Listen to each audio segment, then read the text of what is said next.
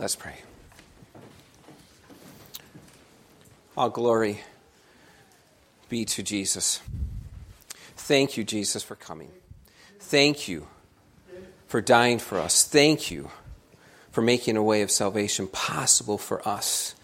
Even though we deserve none of your grace or your mercy or your love, it's poured out to us through your death on the cross and through your resurrection. Father, thank you so much for sending your Son. Thank you for letting him take the wrath upon him so that we could be saved and spared from it. Holy Spirit, thank you for the power that you give us to live our lives for the glory of Christ. And I pray, Spirit, please, as we come to your word, would you help us to understand it in a way that maybe will give us even greater insight to the work of Jesus Christ, and in a way that will certainly make us love our Savior even more because of who he is, what he has done, what he is doing now, and what he will do forever and ever. In his name I pray. Amen.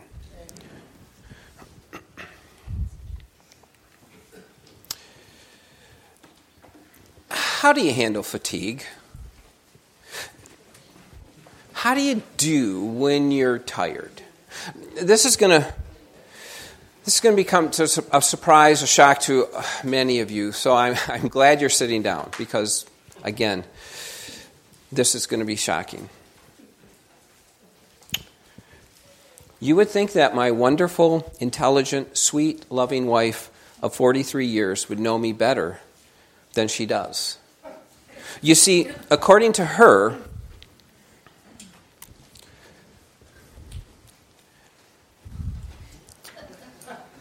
she claims that I get grumpy when I get tired. See, I'm glad you're sitting down because otherwise I know you would have fallen over with that news. And so when she says, Rick, you need to go to bed, trust me, she's not concerned about whether or not I am getting my beauty rest. It's kind of sad, isn't it? Wow, no support for me on this one? I'm a little shocked. But I would ask you to please pray for my wife, Tammy, that she can learn the errors of her way. I know, it's even hard for me to say it, right?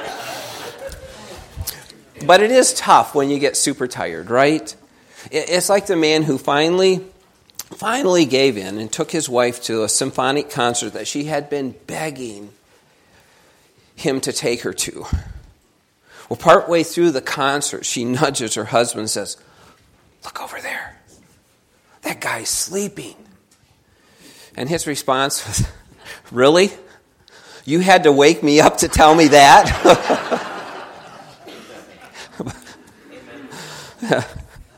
Last week, I really do have a biblical point. Okay, I'm getting there. But last week, we looked at the incredibly busy day in the life of Jesus. If you remember, if you were here with us, he taught in the synagogue. That was the first thing he did. And then while he was there, he also then cast a demon out of a man there. Then after that, he went to Peter's house where he healed Peter's mother-in-law. And then after that, after sundown, which was actually, we talked about the next Jewish day on the calendar, he healed many people of sicknesses and diseases. And he also delivered many others from demon possession. I hope you're with me in Mark chapter 1.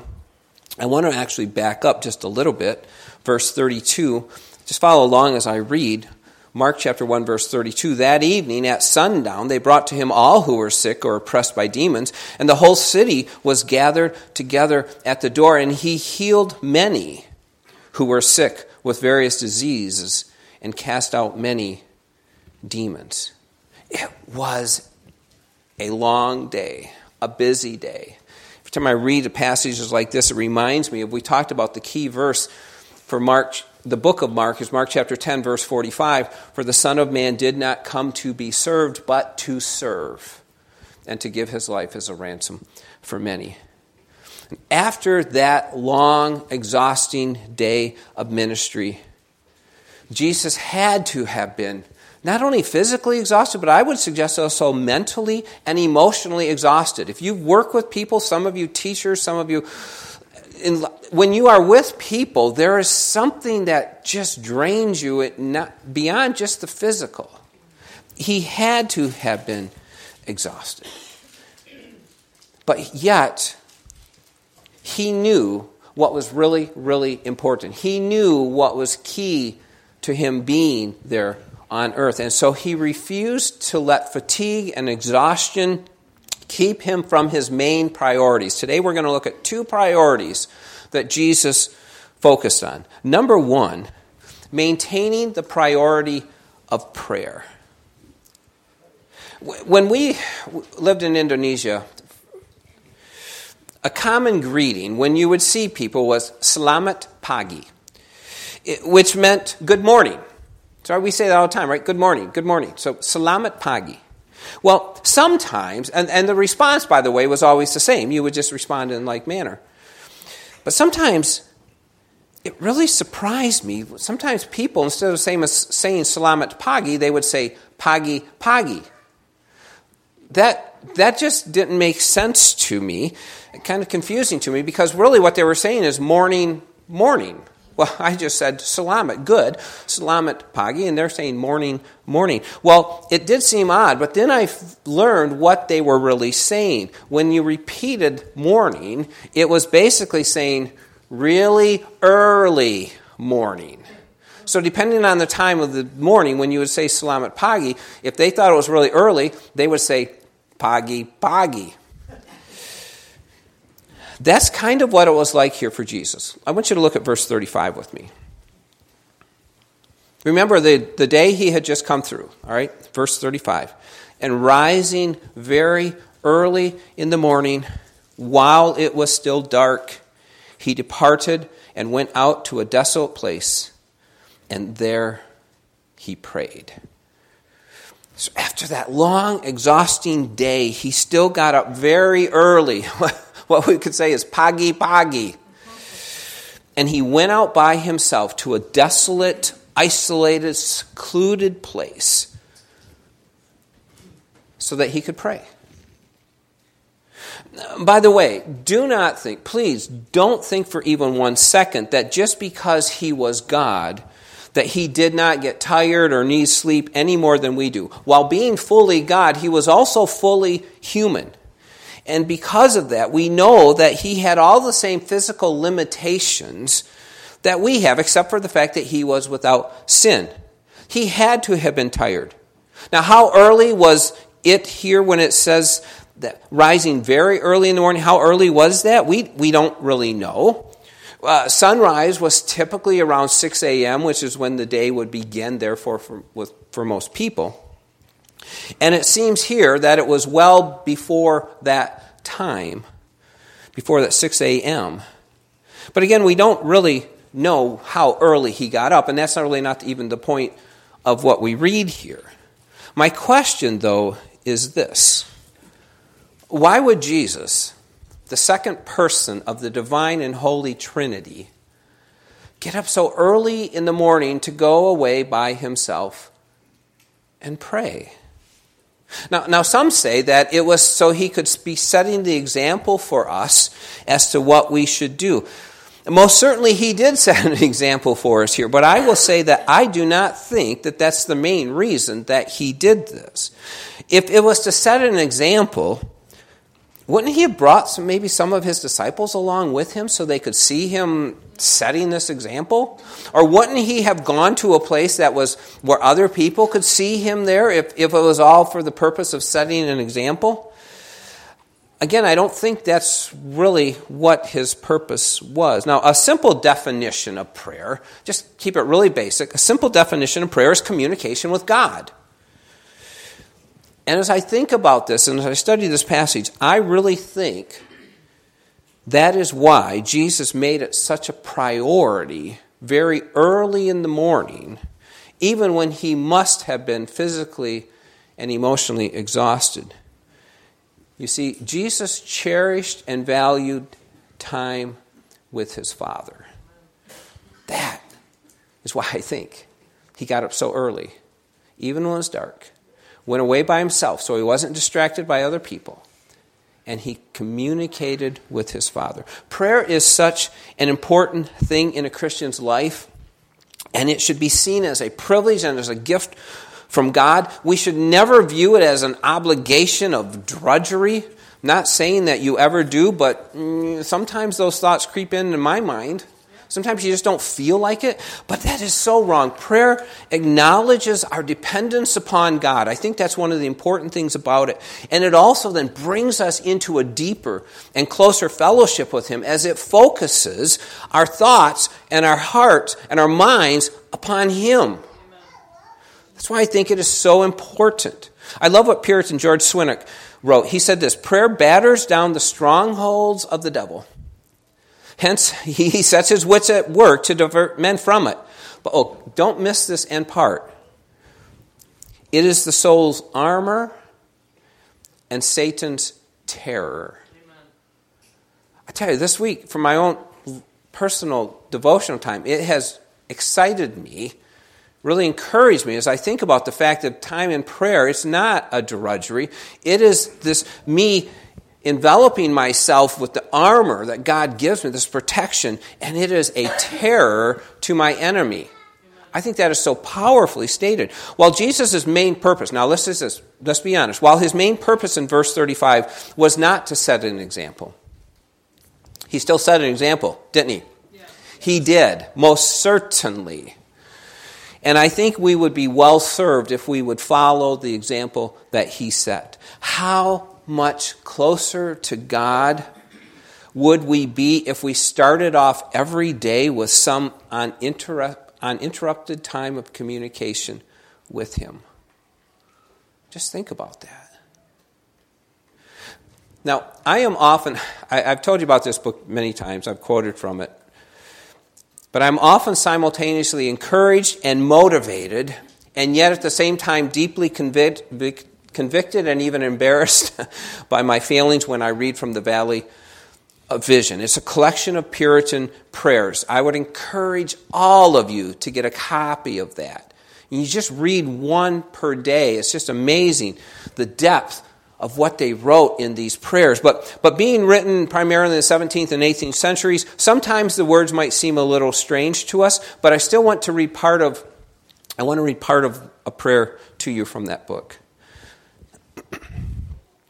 O Lord, in prayer I launch far out into the eternal world, and on that broad ocean my soul triumphs over all evils on the shore of mortality.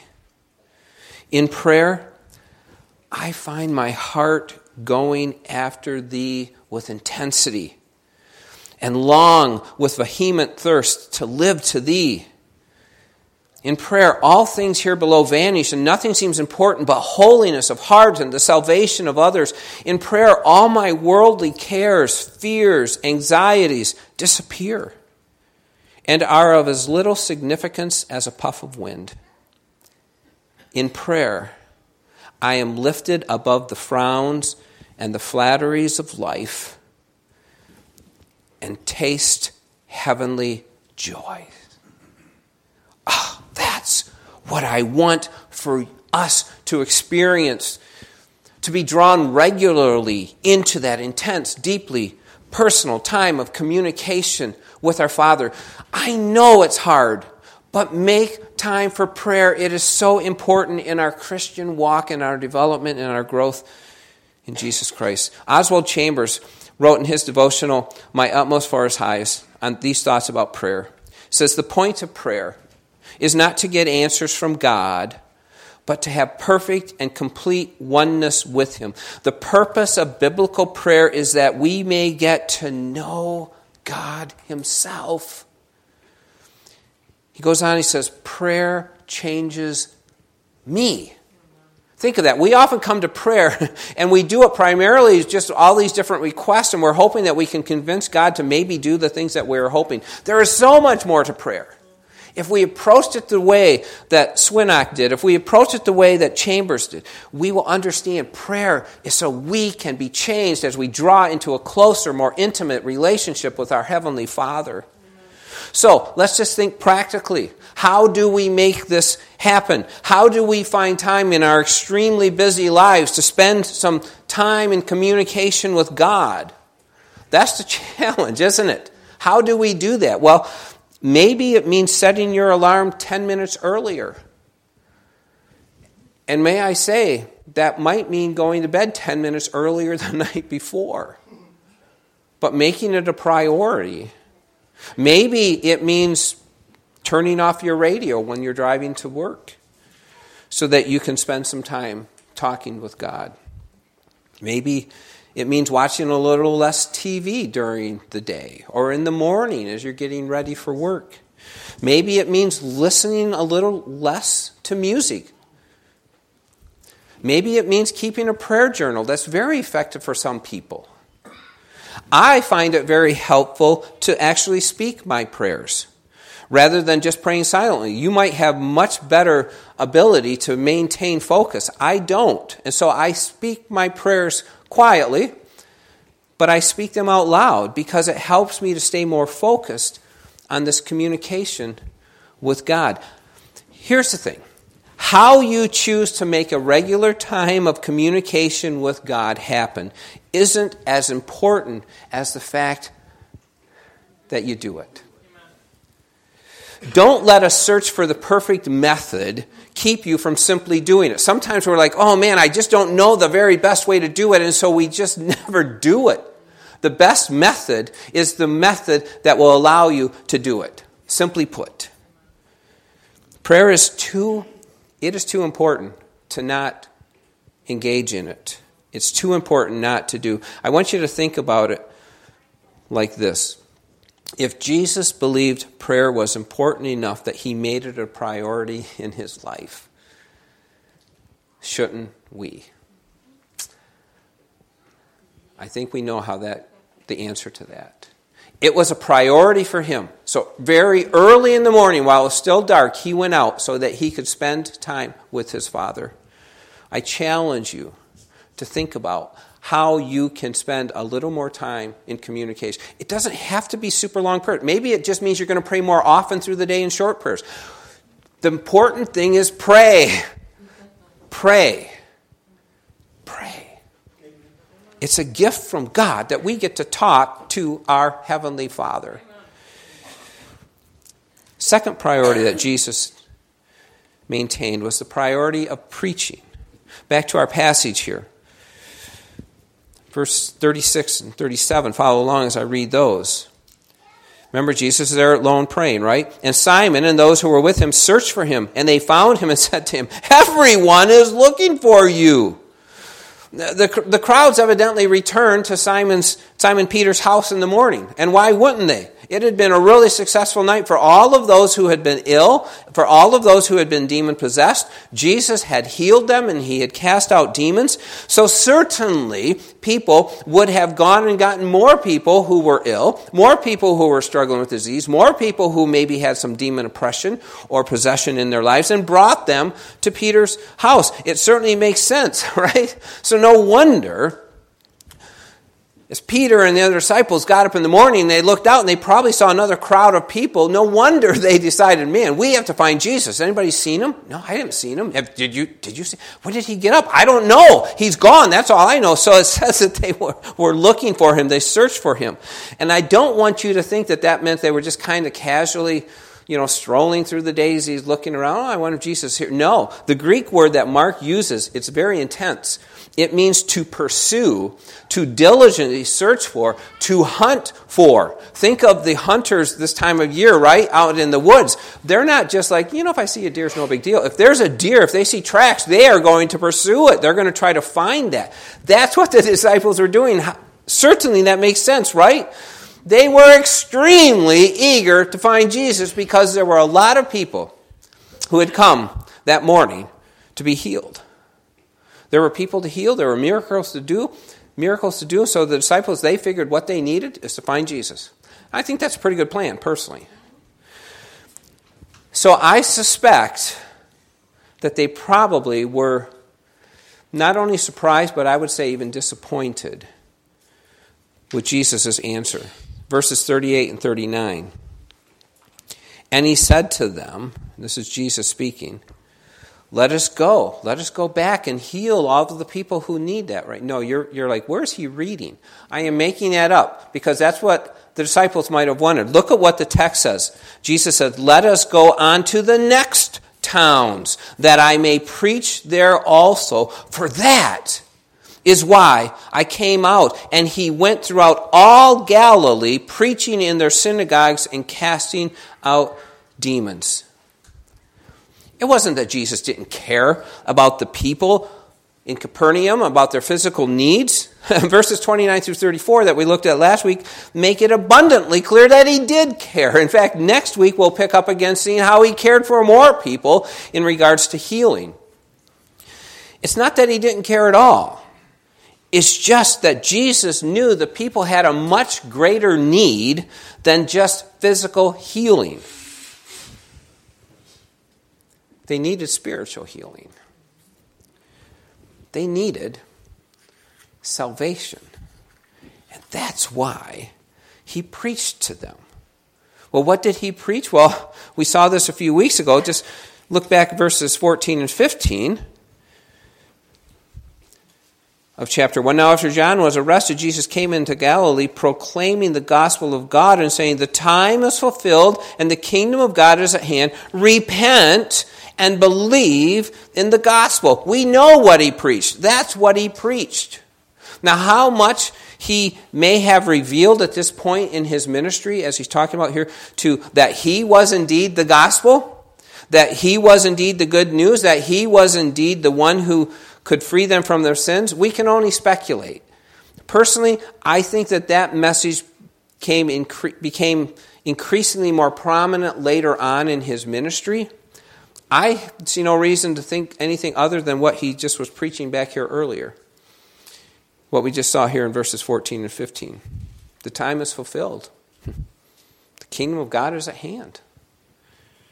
Repent and believe in the gospel. Amen. He preached the need to repent of their sins. He preached the need for the people to believe in the gospel because that gospel from God is what can save them. And as he said in verse 38 again, he said, that is why I came to preach that gospel message. And so he preached throughout all of Galilee. Aren't you thankful that Jesus never lost sight of his purposes, of his priorities? He came and he prayed privately. Had to be exhausted. And yet he got himself up early in the morning so he wouldn't be distracted by other people. He prayed privately because he cherished that time with his Father. And I think that Jesus needed that time for his spiritual and emotional refreshment. It was that important to him. But as we saw, he had another priority. He prayed privately, but he also preached publicly. Because that's what the people really needed. Their greatest need. Physical healing is wonderful, but it's temporary, right? Because we still continue to age and sooner or later we all die. What they needed was something much more important. They needed to repent of their sins and to believe in God. And unlike the people that he preached to then, we have the incredible blessing and the privilege of knowing that the good news of the gospel is much more than a what. It is a who. It is Jesus Christ, the Son of God. Everything that he did for us. Right? All of us are guilty. All of us deserve condemnation because of our sins. But all of us can be declared innocent and righteous before God, not because of anything that we can do or have done. No. We are helpless to help ourselves. It is all because of what Jesus Christ did. And so what I want to do, we're going to share together in communion in just a few minutes here, but I'm going to just kind of prepare in your hearts I want you to reflect on these words written by John Flavel. Christ Jesus set himself wholly apart for believers. We may say, Lord, condemnation was yours, that justification might be mine. Agony was yours, and victory mine. Pain was yours, and ease is mine. The curse was yours, and the blessing mine. A crown of thorns was yours, and eternal life is mine. Jesus took upon him everything that we deserved because of our sin. And he gave us everything that we do not deserve because of his love. Amen. Because he took that punishment upon himself, we can be saved, we can be declared righteous before God.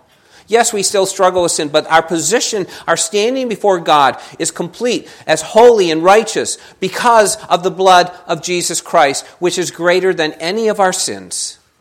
And so we have so much to be thankful for this holiday week.